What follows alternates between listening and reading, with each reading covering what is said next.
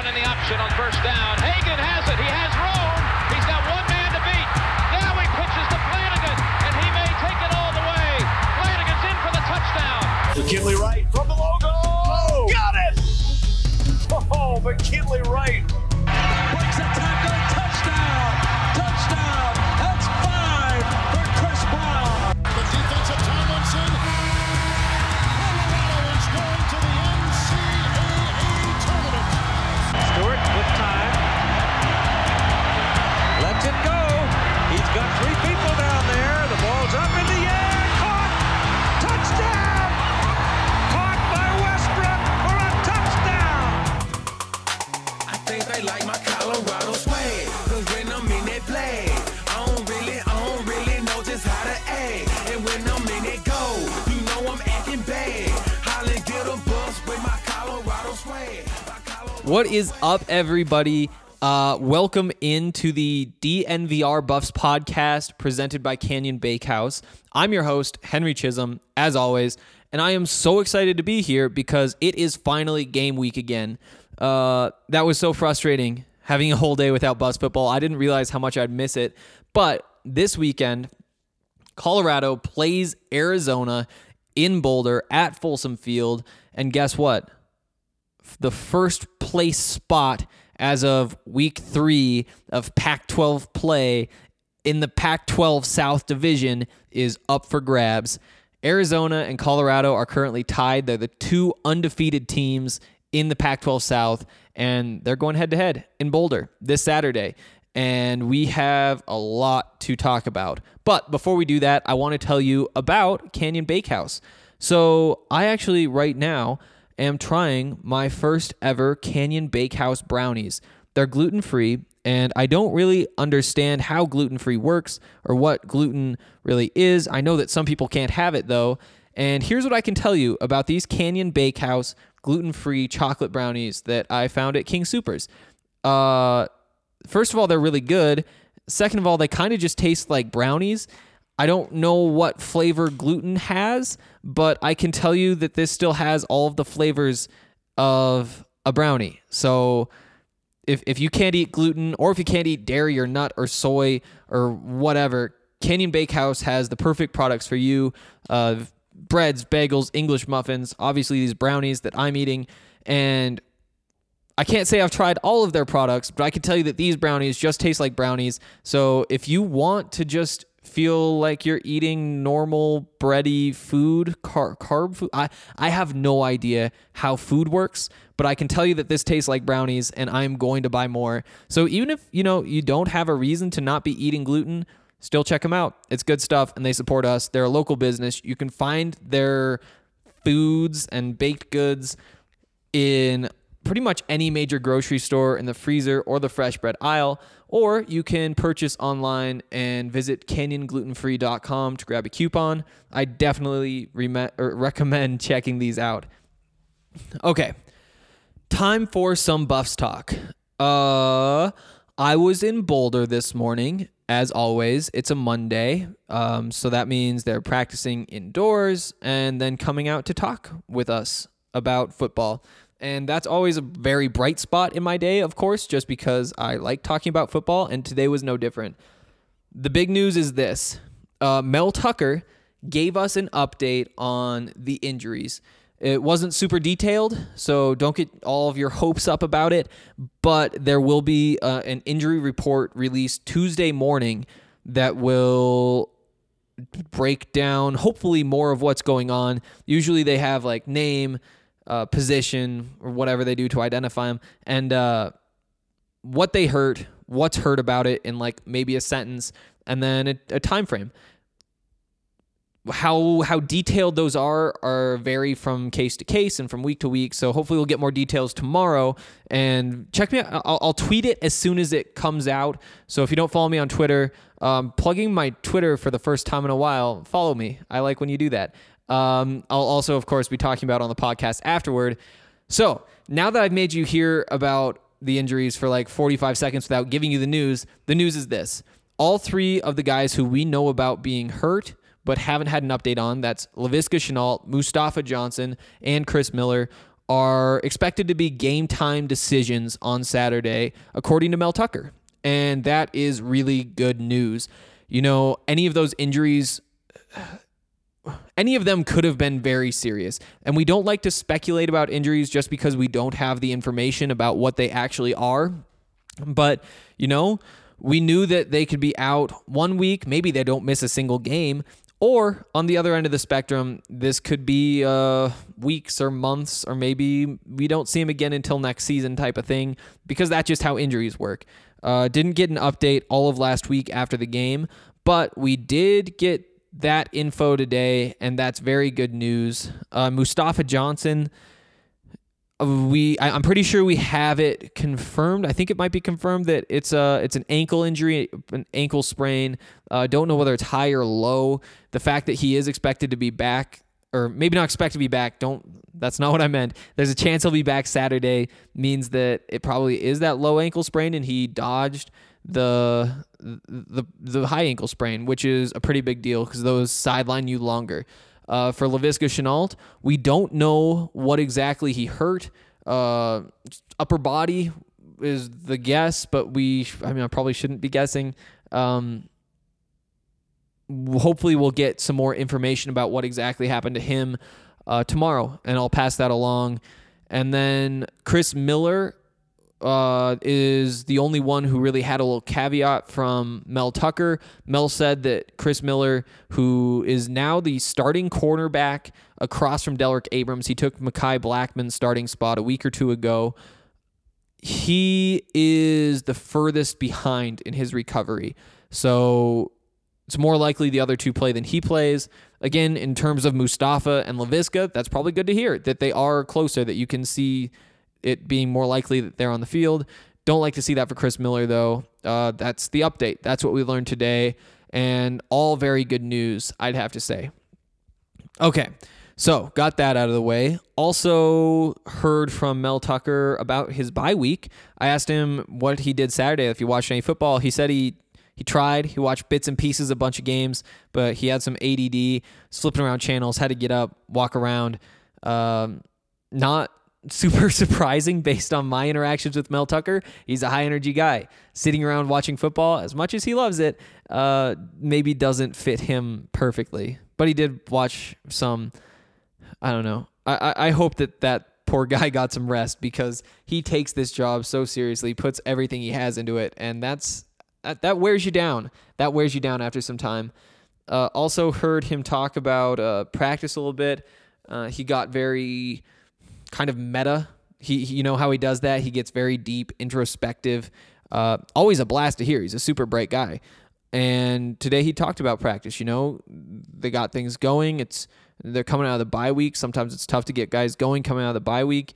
They haven't had much to play for recently. Have the weekend mostly off. And then Monday morning, got to show up, grind. Also talked to Deion Smith about this sort of stuff. The number 3 running back, redshirt freshman out of Houston. He told me about the same thing. You know, you got to get going Mondays. Monday isn't really the tough day at practice. And I think we've talked about this before on here, but they call it Bloody Tuesday, Bloody Wednesday. That's when the pads come on. That's when you do the hitting. And we'll see that in the next couple of days, obviously, because that's why it's Bloody Tuesday and Wednesday, because it's Tuesday and Wednesday. Then toward the end of the week, they kind of taper off. Friday, almost no contact, just helmets, and they just fly around. They call it Fast Friday. They just want everybody running as fast as possible, get speedy in time for the game on Saturday, which, if you haven't heard, is for first place in the Pac-12 as of week 2 of the Pac-12 South. Important caveat, but exciting.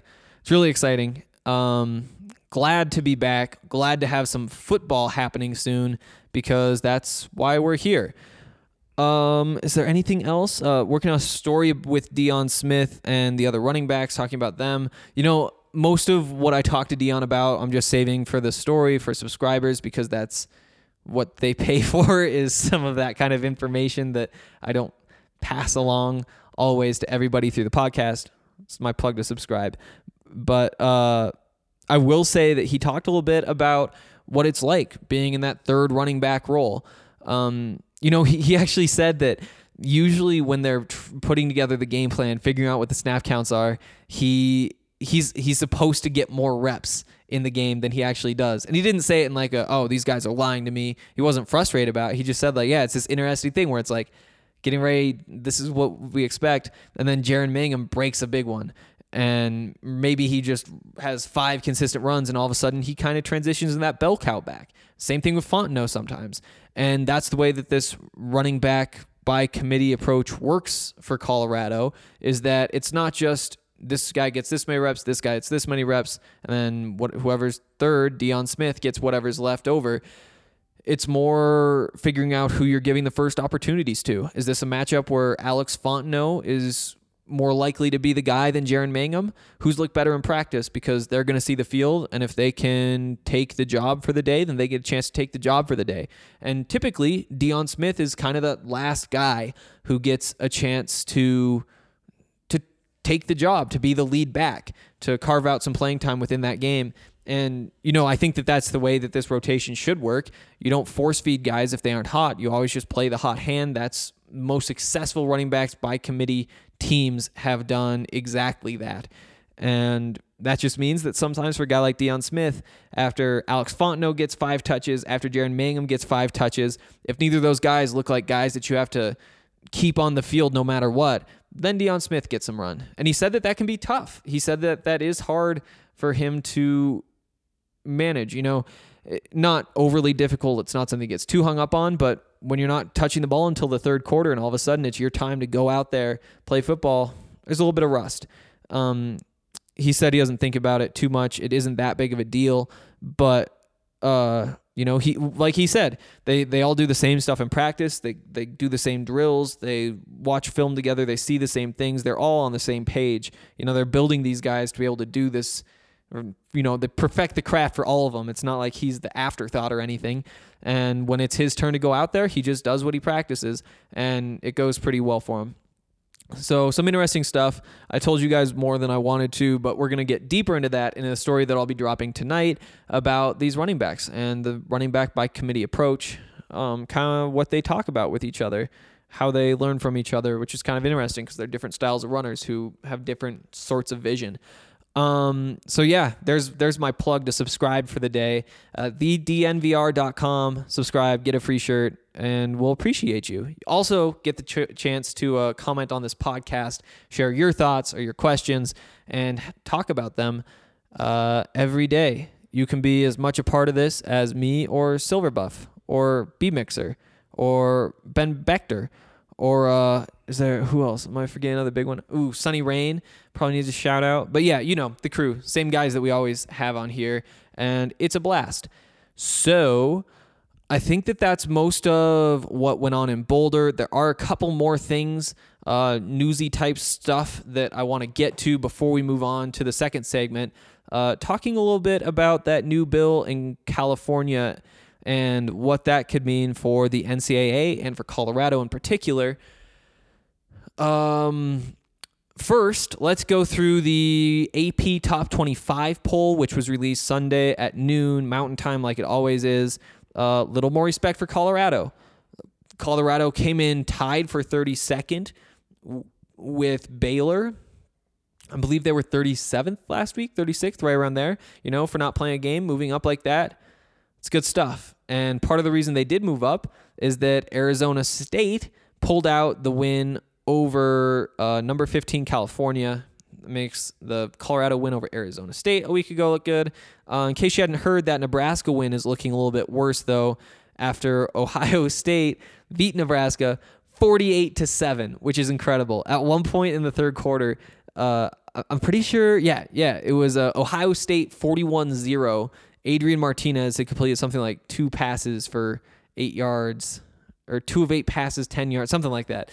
A lot of fun. We had a lot of fun in the Slack channel. I don't get too hate Nebraska-y, but RK does. And RK was talking about how they bring in their balloons, I guess, and Nebraska fans, like, they all bring in red balloons and then they release them as soon as Nebraska scores their first points.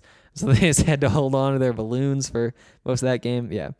College game day should not have been there for that game. Actually, Andre and I were talking about road tripping out to that game during the bye week a few months ago, back when we thought that it could be a good game. Obviously, we knew not to do that because, it's Ohio State and it's Nebraska. You know what's going to happen.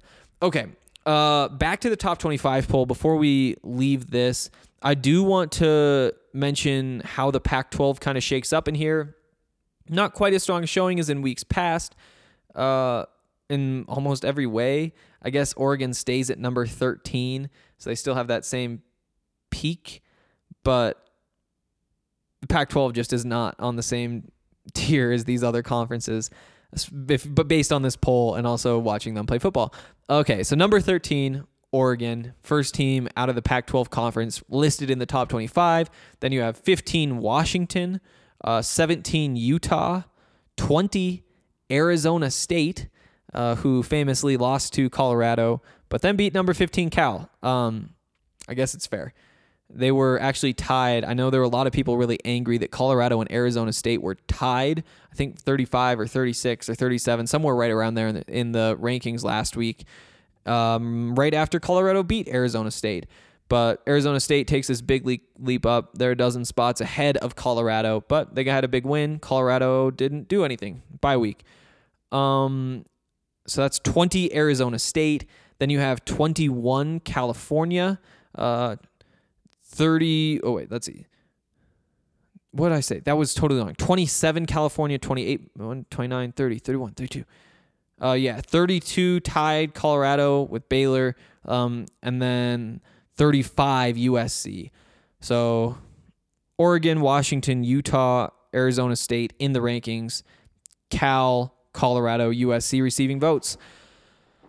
Pac-12 is wide open, as evidenced by the fact that Colorado and Arizona are tied for first place in the Pac-12 South, and we're going to harp on that all week. And if Colorado actually takes over sole possession of the number one spot, that'd be pretty exciting, even though we are early. And, Colorado's played one so far of their 9 Pac-12 games, and they still have all three, or I guess not all three, but 3 of the 4 teams out of the Pac-12 who are in the top 25 left on the schedule.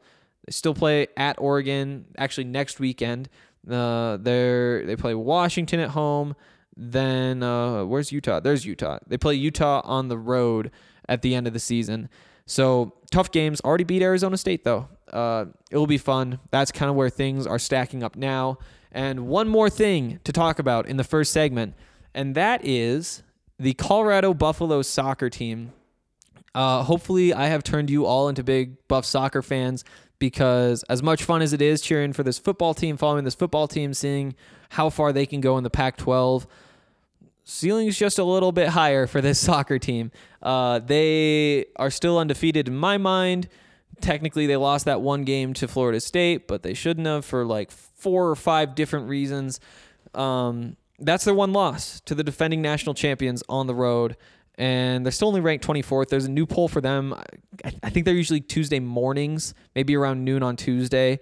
And we'll see where they go, because they beat Arizona Friday night in their first game of the Pac-12 season. I was up at the Rockies game. We had a great weekend here at DNVR. Obviously launched a new site on Tuesday, and Friday we all had a chance to kind of like relax. About half the company came out, and we went to Blake Street Tavern and then the Rockies game. Also, my parents came, which was weird seeing my parents with all my friends, the people I work with. It was a good time though.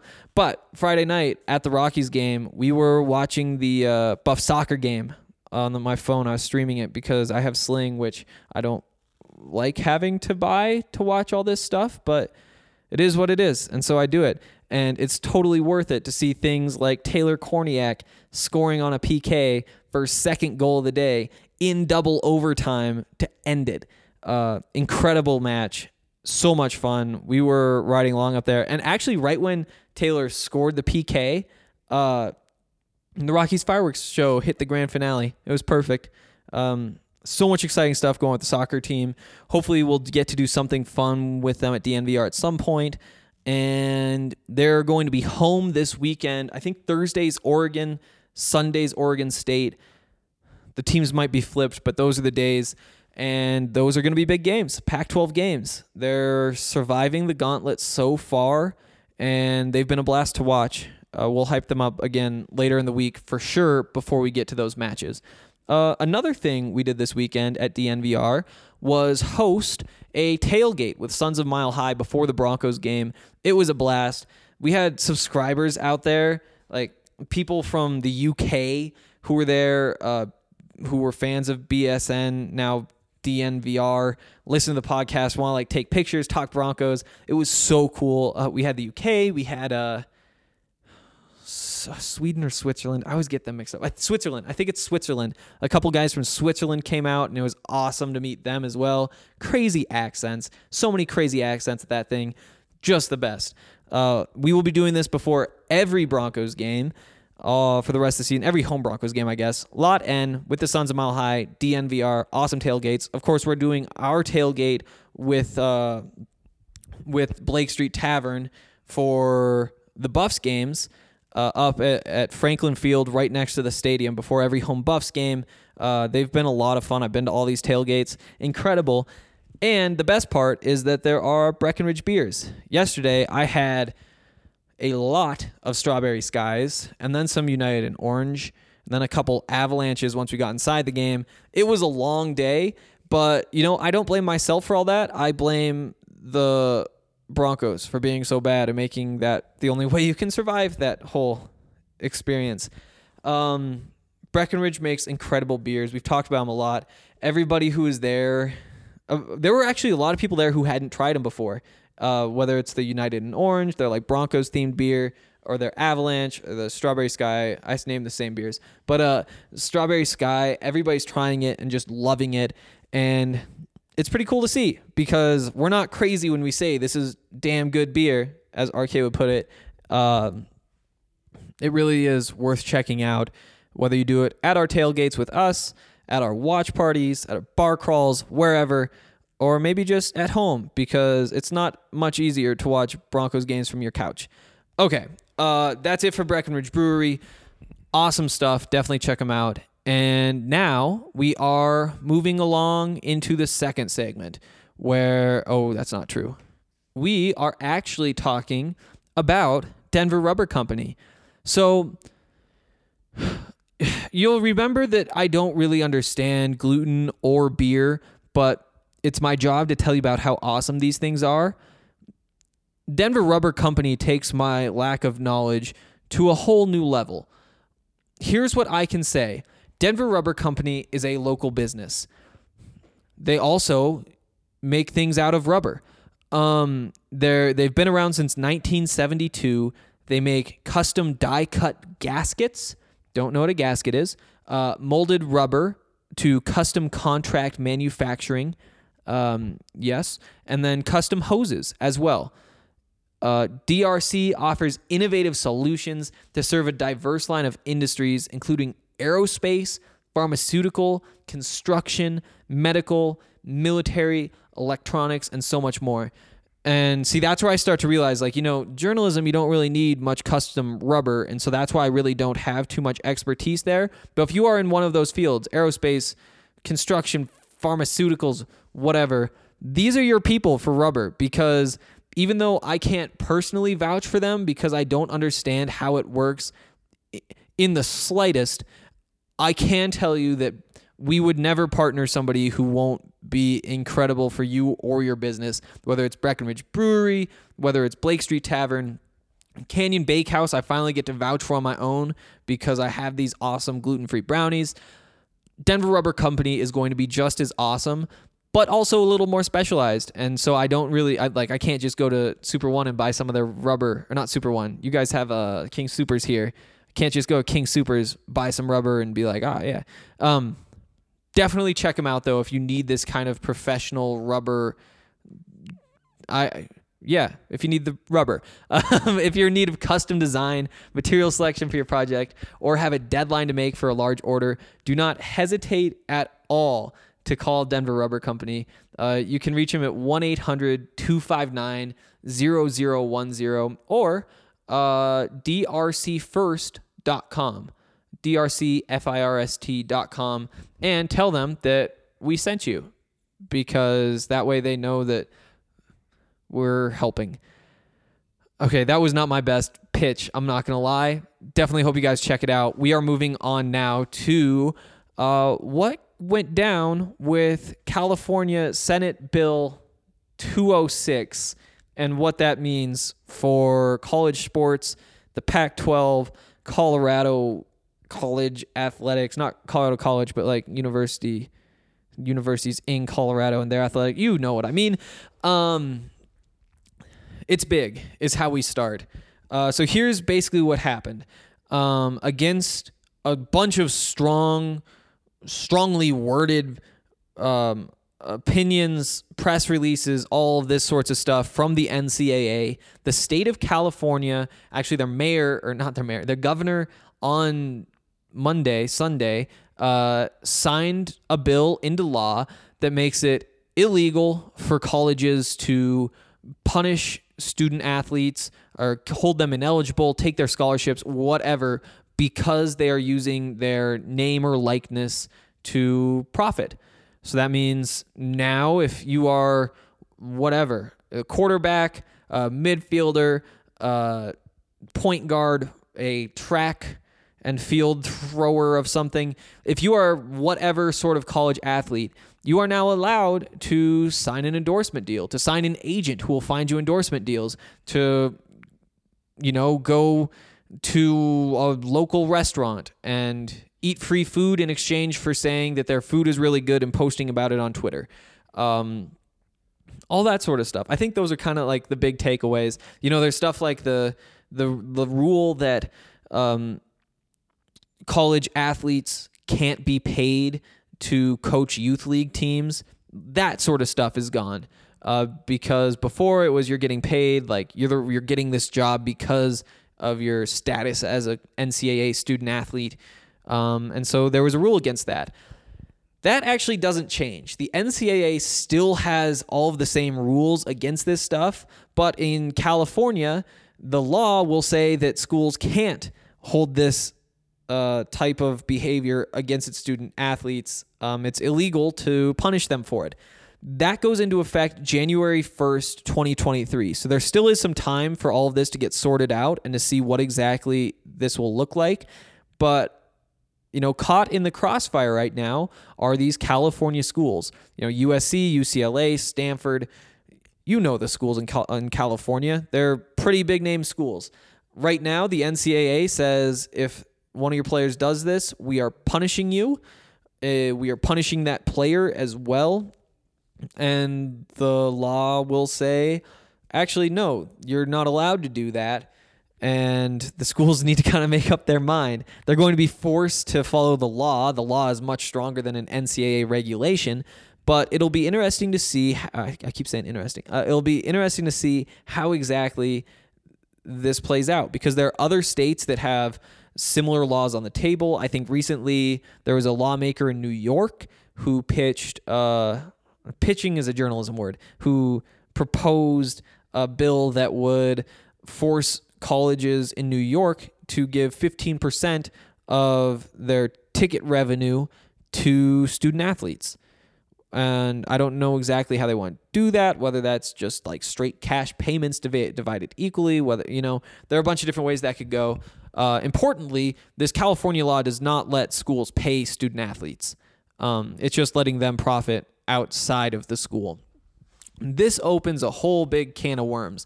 So there are these other states who let's start here. The NCAA, their easy response, what they've threatened to do is just say, guess what?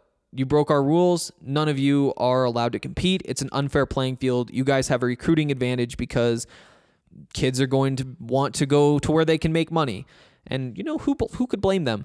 So then they just say, like, California schools banned from postseason play. Boom. There you go.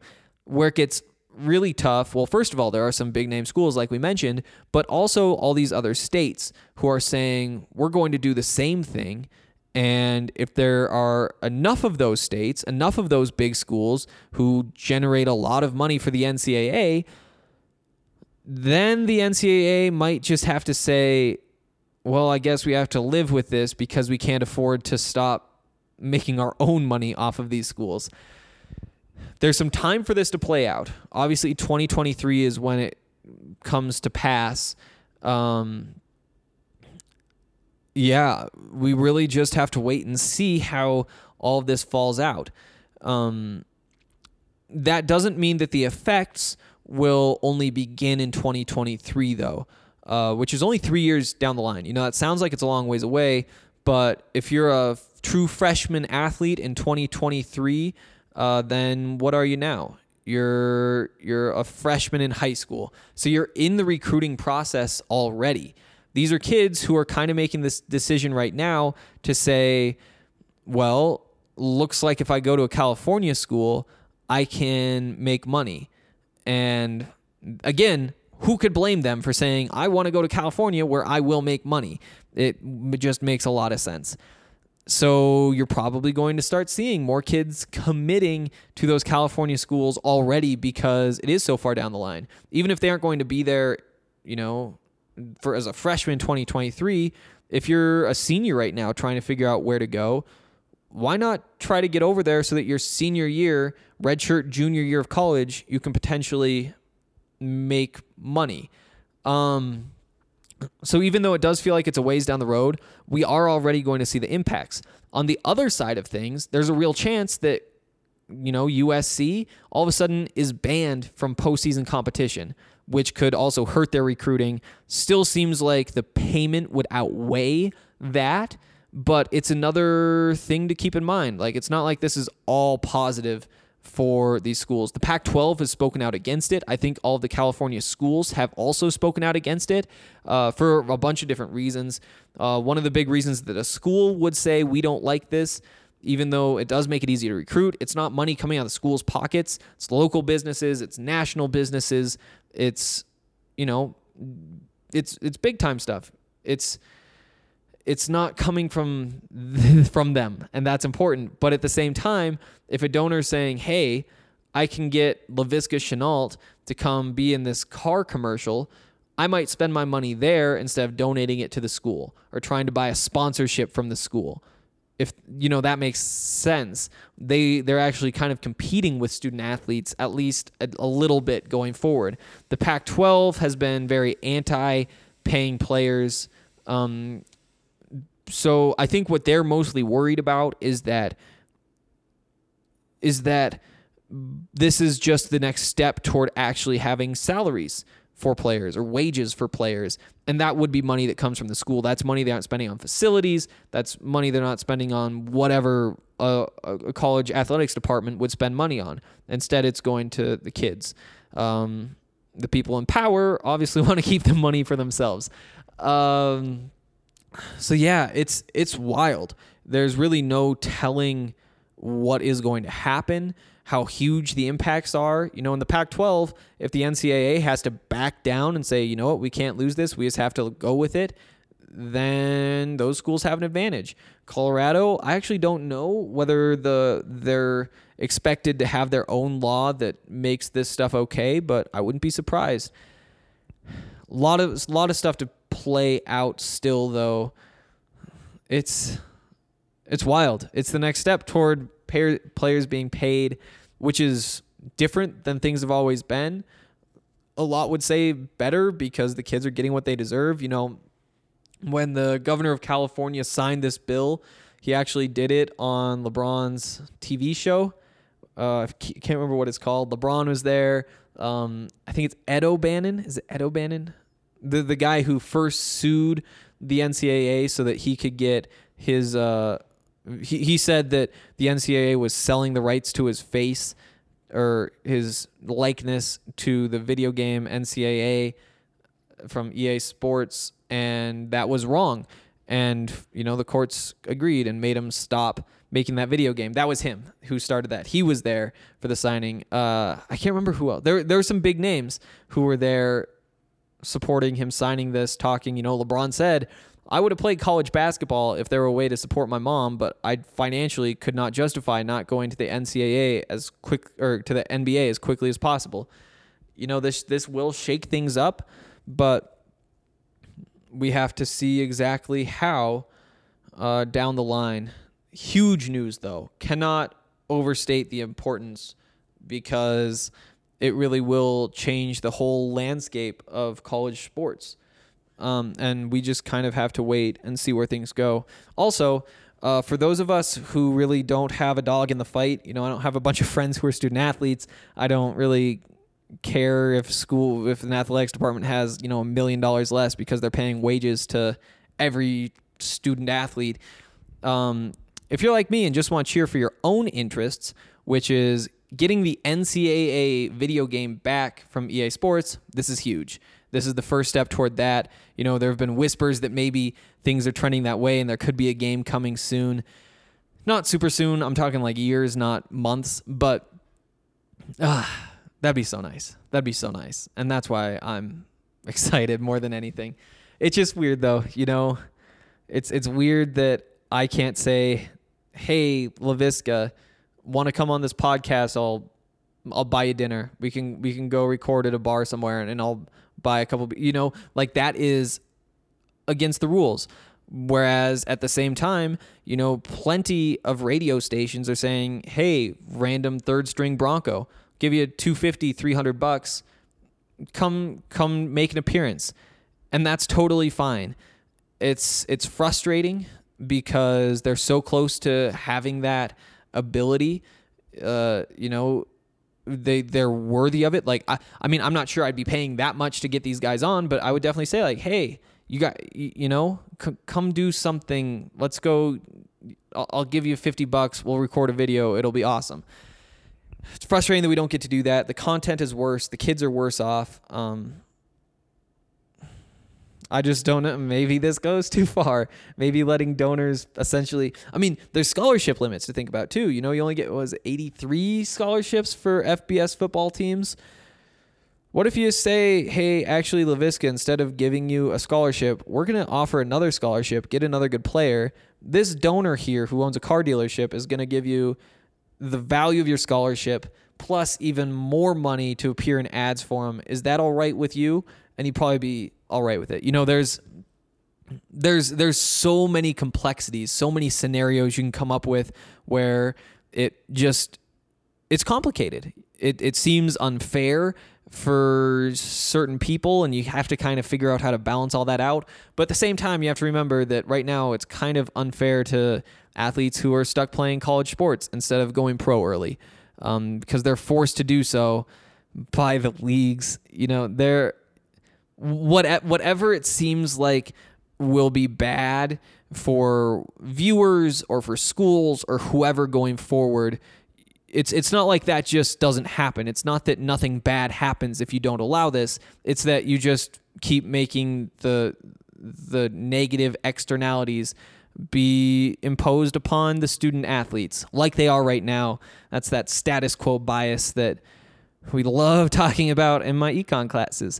So yeah, I think that's where everything has to start, is just by remembering, negative externalities everywhere. Bad things happening as the result of whatever we're trying to get done. Just because they're on different people, different groups in the future, doesn't mean that there aren't negative externalities right now. And it doesn't mean that you should just assume that these kids should be forced to accept those because that's the way it's always been. And that's really all I have to say about that, because this will be really complicated, figuring out the procedures and the rules. And, it'd be nice if everybody would just be like, well, I guess California did it. We're all kind of stuck now. We can't just count out California sports because we need them. And instead of spending the next 3 years trying to fight this, the NCAA would just find the best way to implement it. Instead, it's going to be 2 years of them trying to stop it, and then a year out from when they're supposed to actually allow this, because more states are going to pass this law. It's a guarantee. Instead, the NCAA could get out ahead of it right now, try to make all of these laws as similar as possible so that they don't have rules that overlap and don't make sense, so that it's possible to line everything up and create a balanced playing field so that everything is working smoothly when it does roll out. But instead, it really does feel like the NCAA is just going to fight it for as long as they can, even though they're obviously going to lose because, the law, the government is a lot more powerful than the NCAA, which is just a random group of people who these schools have all agreed to be a part of. And because they've all agreed, they've kind of turned the NCAA into a monopoly that has not been challenged. There are two ways to really look at it. It's either the NCAA has a monopoly on college sports, or you could call all the schools or all the conferences like a cartel who just impose these same rules that are anti-student athlete. They stop the student athlete from being paid, and because they all do it, the student athlete doesn't have a better option. They can't just go make money based on their talents anywhere else because they only have college sports. So whether you want to call it the NCAA, the bad guy for making this happen, for setting those rules when there isn't another option because they do have the monopoly, or you want to call it the schools or the conferences with the cartel because they're all agreeing to these same rules that punish student athletes that, again, student athletes have no say whatsoever. Now the government's stepping in, and we haven't really called that. I don't know. Have we called it? Maybe there's a court decision that calls it a cartel or monopoly or something.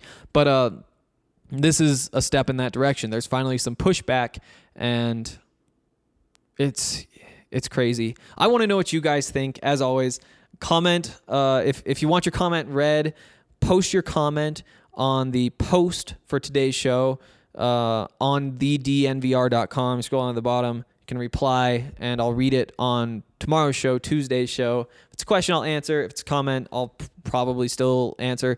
And yeah, I try to detail this process occasionally just to make sure, but if you want to comment, we're going to go super specific. Go to thednvr.com, go to Buffs Podcast, like in the categories. All of the shows will pop up. This one will be called the DNVR Buffs Podcast. What does the new California law mean for student athletes? Scroll down to the bottom, leave your comment. I'll read it tomorrow. Of course, you have to be a subscriber to be able to do that. So subscribe. It's good content, not just for me, but for all of Denver sports, Colorado sports. Especially with the Nuggets and Avalanche about to kick off incredible seasons. It's going to be a lot of fun. So follow along. It's probably enough talk about that law, but it is worthy of a segment because it's going to change a lot of things, some for the better, some for the worse. All right, we're going to take a quick break, and then when we get back, we're going to go through your comments from yesterday. What's up, guys? Ryan Koenigsberg here, and I got to tell you about the Blake Street Tavern. It's my favorite sports bar in town, as evidenced by the fact that we had our fantasy draft there. It's where I watched Super Bowl 48. It's where I watched CU win a Pac-12 basketball championship back in the day. It's the place to be for any sporting event. It's the biggest bar in town. I always joke you could land a 747 in there. It was named the National Sports Bar of the Year in 2017 by Nightclub and Bar Magazine. It wins Best Sports Bar in Denver seemingly every year from Westward. Anyone else that's voting, it's the place to be. They've got great specials, and the food is out of this world. I recommend the nachos, the green chili fries, the buffalo chicken wrap. You name it, they've got it. And the location is perfect. Just 2 blocks north of Coors Field, and they have parking. So go check out the Blake Street Tavern. All right. We are back in for the final segment of this Monday edition of the BSN. Nope. That's the old name. The DNVR Buffs Podcast.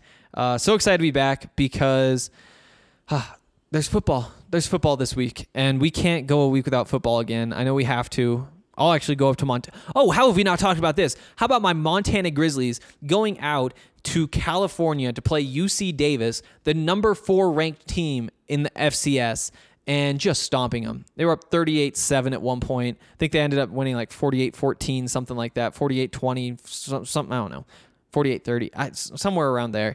Gave up a couple garbage points after. Now all of a sudden, Montana's a top 10 FCS football team. So excited. Such good football. It was the best 35-3 loss I've ever seen when they played Oregon. And so we're going to call it that. So I was going back. A new subscriber sent me a question on Twitter, but I also saw somebody just responded to something I tweeted. I don't check Twitter much while I'm recording these shows, so they kind of stack up. But I made a joke about maybe like you really don't need Laviska Shenault to play the Pac-12 South leading Arizona, kind of like tongue-in-cheek because there is not the best team in the Pac-12 South. And Josh Frank's like, come on, man, just spent 30 minutes on the podcast explaining why he should rest and get to 100%. Yes, I was being sarcastic. Definitely rest Laviska. Get him to 100% because the offense can move without him. If he's...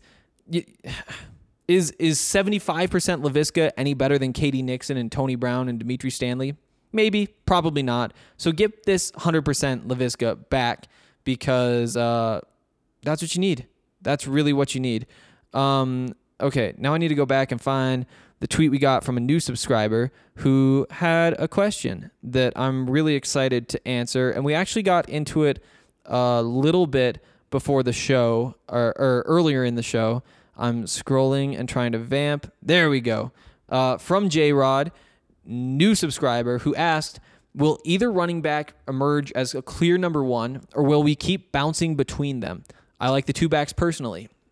And we talked about this a little bit earlier, that it's not that they're picking one or the other and saying he's the guy this week.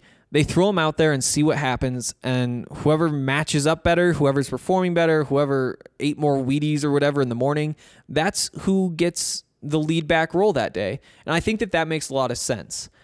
And short term, that's the way it's going to be. Probably for the rest of the season, it's going to be Fontenot and Mangum going 50-50 for the first 2-3 series, and then all of a sudden you start to see one pull away from the other. Or maybe they combine for about the same production, and they both end up with 10 carries, 12 carries, and Deion Smith gets his 2 behind him.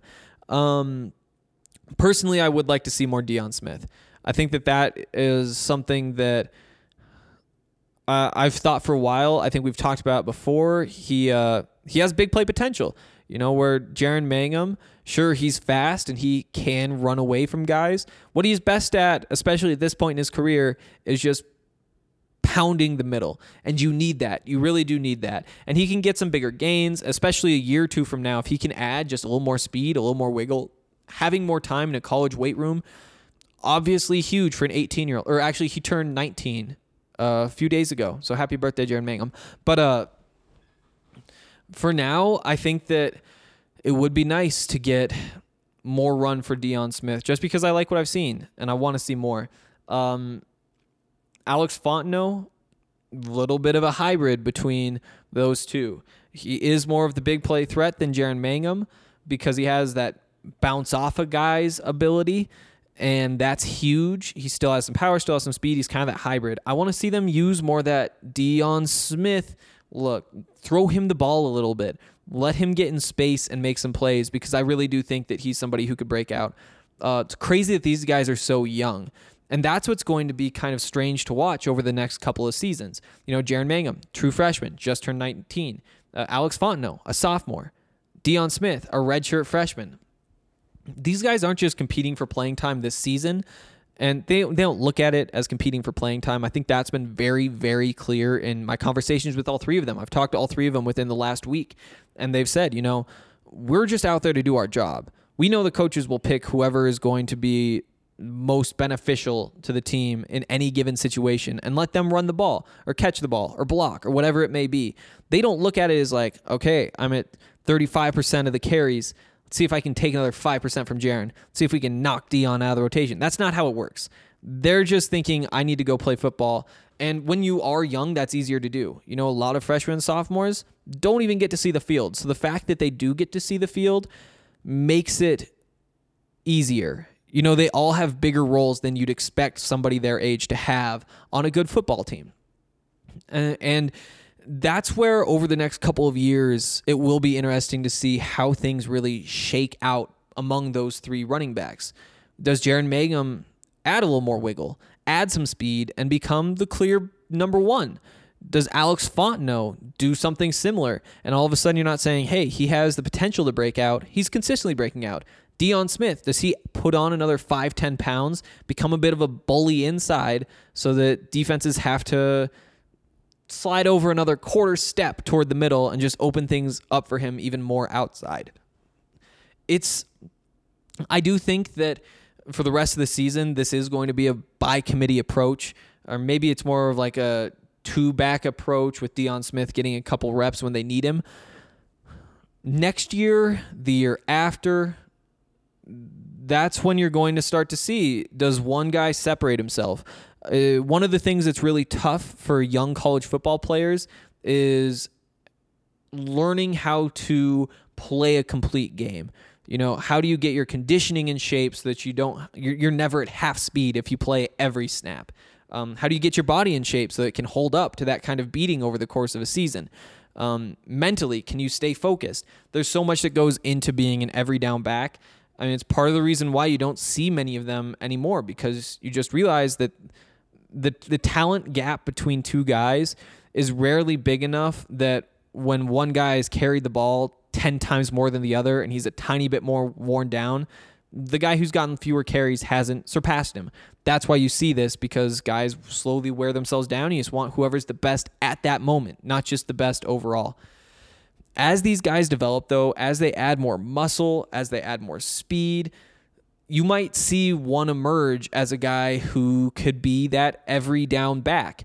And I think that if that does happen, then that will be Jaren Mangham. It just makes the most sense. His body type lends itself best to being that type of guy. His play style as well, because, you see guys gain some speed while they're in college, and that's something that he could add, just working on that footwork, getting those feet a little bit quicker so that he can keep that power, of course, because, that's always going to be who he is. A guy can go straight ahead, fall forward, get you some tough yards. But then if you can add something else on top of that, that's where you become more of that every down back. And even then, I bet he's a 75-80% of the snaps guy if all those things do work out for him.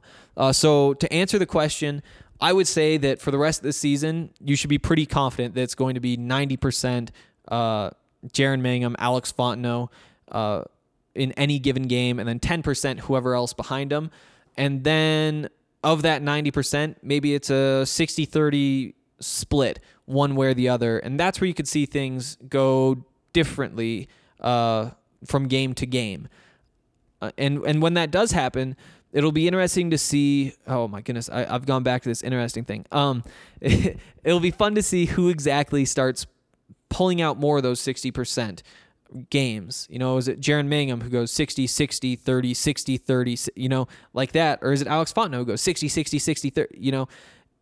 My guess is it's pretty balanced the rest of the season, but next year, the year after, maybe you do see Jaren Mangham start to pull away with that job. And then maybe Alex Fontenot becomes more of that secondary speed back, scat back, the role that Deion Smith has kind of played a little bit this year. Although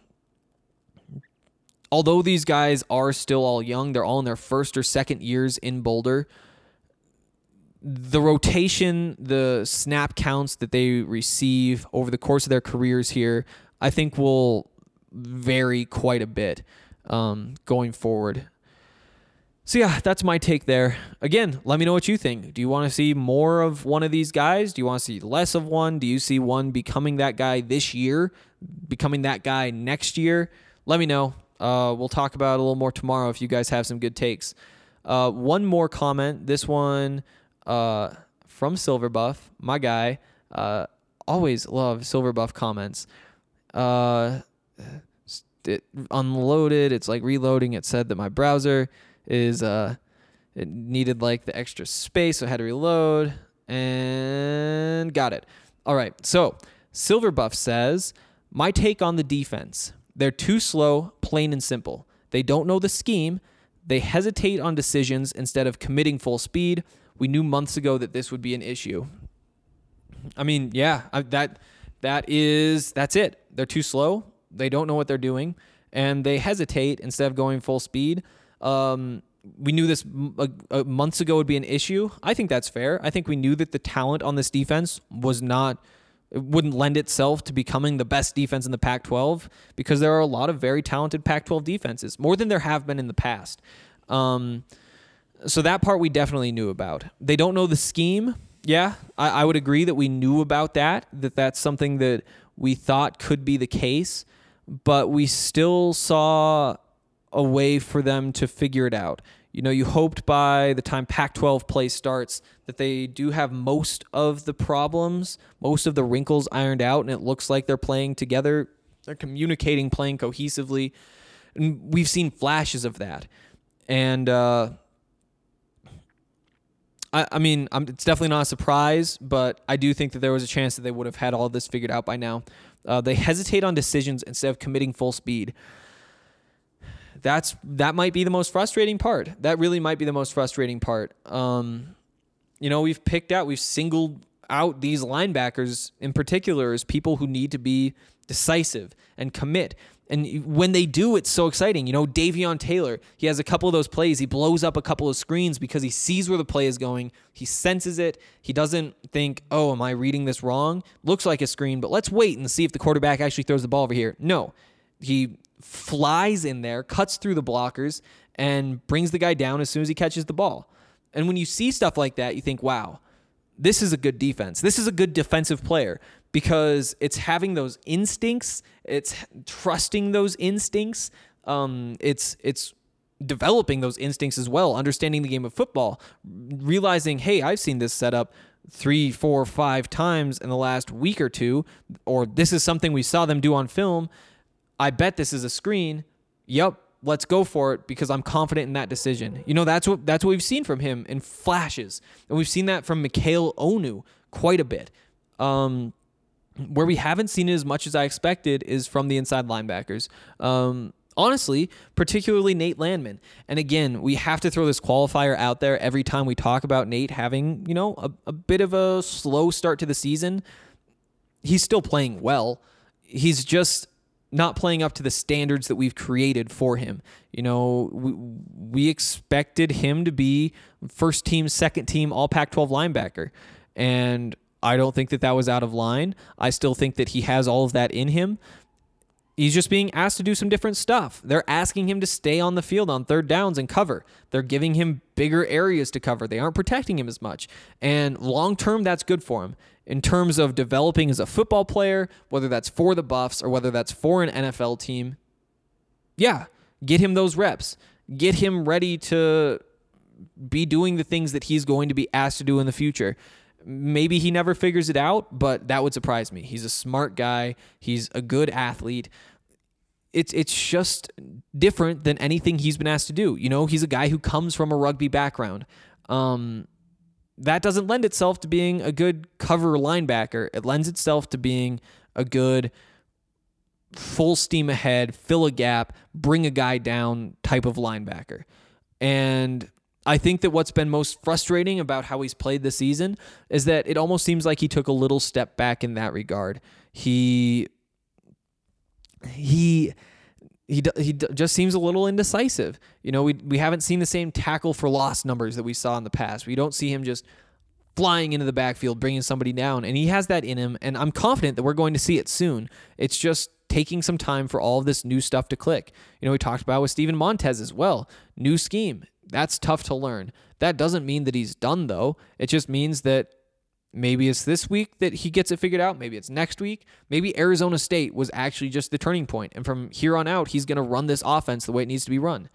Same thing with Nate Landman. We just need to see that light bulb go off in his head as soon as everything is totally figured out. Talking to John Van Diest last week, he said that he's learned a lot playing next to Nate. And he really respects how Nate just knows everybody's job. He knows what every check means, how that affects everything that happens on the defense. And John said, you know, I'm almost there. I'm so close. And you can feel how you can play faster when you start to understand all of these things that are happening, how everything works, the reasons why behind what I'm asked to do. Because if you just know, hey, it's my job to go fill this hole if it's a run, or stand right here if it's a pass, that doesn't work. You have to have these senses. You have to know when to hug the left side of your zone, hug the right side of your zone, have a feel for the game, understand where things are going, see that maybe the cutback lane is open, so you hesitate a little bit, fill in your gap, and try to get over there. This is what they're working on still, and I'm not convinced that they won't get it figured out. I'm also not convinced that against Arizona they're going to come out and just shut down this offense, but I do think that there will be slow improvement in terms of making these decisions quickly. Also, making the right decisions, because there have still been way, way, way too many wrong decisions. And again, talking to Mikhail Onu last week, he was saying, we know that we're making these bad decisions. We know that that's why we're getting beat. And it's happening early because we aren't communicating enough, and that happens, and guys start to really focus in because you don't want to get beat again, because you just got that feeling of being beat. So you're communicating, you're hanging back a little bit, you're making sure you're not getting burned. All these kinds of things that you just want to see a little bit earlier. And so there is that mentality. Come out hot.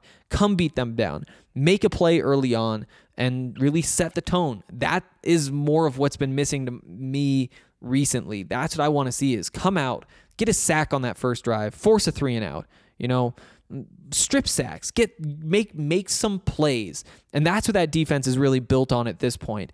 And even going forward, that's what they want to do. This is a defense that's supposed to lend itself to playmakers. Everything is very disguised. It's very multiple. There's so many things you can do out of every formation so that the offense is forced to second guess itself, to spend an extra half second reading what's going on in coverage. And hopefully during that half second, the defense reads the quarterback and makes a play. And we've seen quite a bit of that. That's what the defense is built on, but there's still just too many mistakes, and the mistakes need to be fixed. And once they do get fixed, and they will at some point in the next few weeks, I'd guess, that's when you start to see what the real ceiling is. Because right now we're seeing all of these guys at maybe it's 75% of what they can do. Maybe it's 95% of what they can do. But until we actually see a game where we say, wow, that is the best this defense can play, that's when we start to figure out what the ceiling is for this team. You just got to get there as quickly as possible, and they're working on it. They're definitely working on it. The hesitating, watching Nate take another quarter second to make sure the ball carrier is really running outside and going out there. Just want to see these guys flying around. Really just want to see these guys flying around. They are too slow. I will say right now that they are too slow. And it's going to be a couple years before they recruit players who fit this defense. Nate Landman, John Van Diest fit perfectly in past defenses. Not past defenses, past, as in like what they were doing the last couple of years, because the inside linebackers were used more as run stoppers. They were taking 2 steps up, filling a gap, and getting off the field on third down, being replaced by another cornerback, another safety, whoever. Now the responsibilities change a little bit, and they don't fit in so well. I think that they can learn and develop, and John Van Diest in particular, because he does have a couple more years, he can work on becoming quicker. He can work on those coverage senses, and whether it's next year, the year after, when he starts to fit in better, I do think that he can contribute more. It's also true that they are going to be able to recruit guys who fit this scheme, recruit fast linebackers, guys who might get pushed around against good offensive lines. They might struggle, playing the run, but they're going to cover a little bit better, and it just depends on team to team what you value more. And right now, some of the players don't fit what this scheme values most. It's also true that at Georgia, Mel Tucker had Roquan Smith at linebacker, who is incredible at everything you could ask a linebacker to do.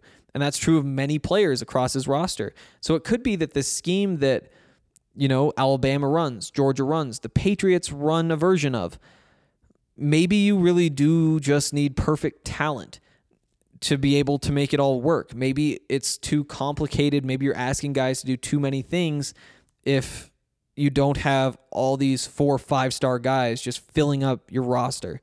We don't know that, though. And I don't think that that's true, but it is a possibility. So I got to throw it out there.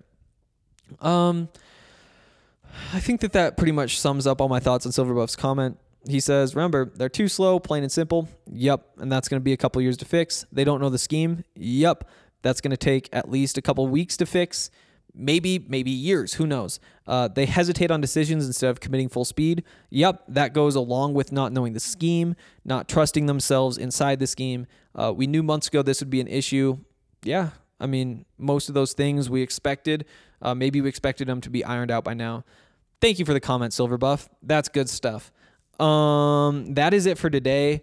Hope you guys enjoyed the show. I'll be back tomorrow, Tuesday, to talk more about the Buffs. Leave your comments. I'll read them. Leave your questions. I'll answer them, and it'll be a good time. I think that's it. See you tomorrow. Bye, guys.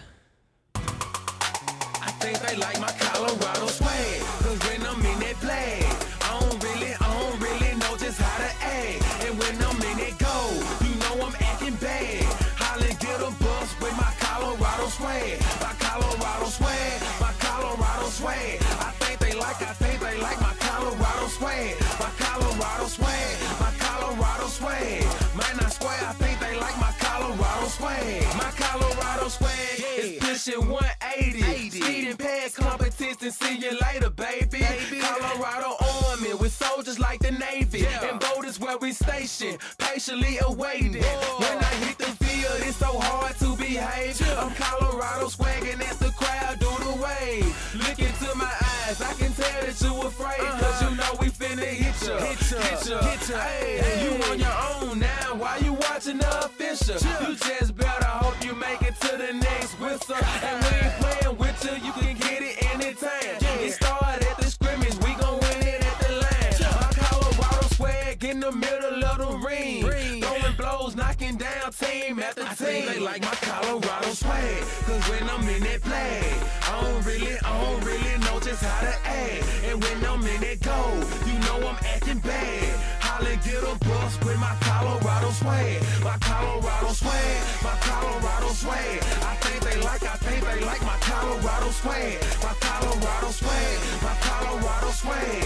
Man, I swear, I think they like my Colorado swag. Have you ever seen around? I'm Boulder, Colorado. Buffalo is what I am. All the teams come and follow. When I start hit the field, the opposing crowd swallow. 'Cause they know I'm about to kill. He gon' feel that tomorrow. Whole team full of warriors. Got me feeling tribal. Big 12, here we come. We ain't worried about a rival. If you want it, come and get it. We'll wait for your arrival. When you hit this frozen field, man, it's all about survival. Pray you make it, yeah, you better bring your Bible. Crack back, blind side, flat line, no revival. Get them bucks, mess them up, we say we got them. If we don't, then we'll get them. When we see them, then we have them. Like my Colorado swag, 'cause when I'm in that flag, I don't really know just how to act. And when I'm in that goal, you know I'm acting bad. Holla, get a bus with my Colorado swag. My Colorado swag, my Colorado swag. I think they like my Colorado swag. My Colorado swag, my Colorado swag. Man, I swear, I think they like my Colorado swag. I think they like my Colorado swag. 'Cause when I'm in that flag, I don't really know just how to act. And when I'm in that goal, you know I'm acting bad. Holla, get a bus with my Colorado swag. My Colorado swag, my Colorado swag. I think they like my Colorado swag. My Colorado swag, my Colorado swag. Man, I swear, I think they like my Colorado swag.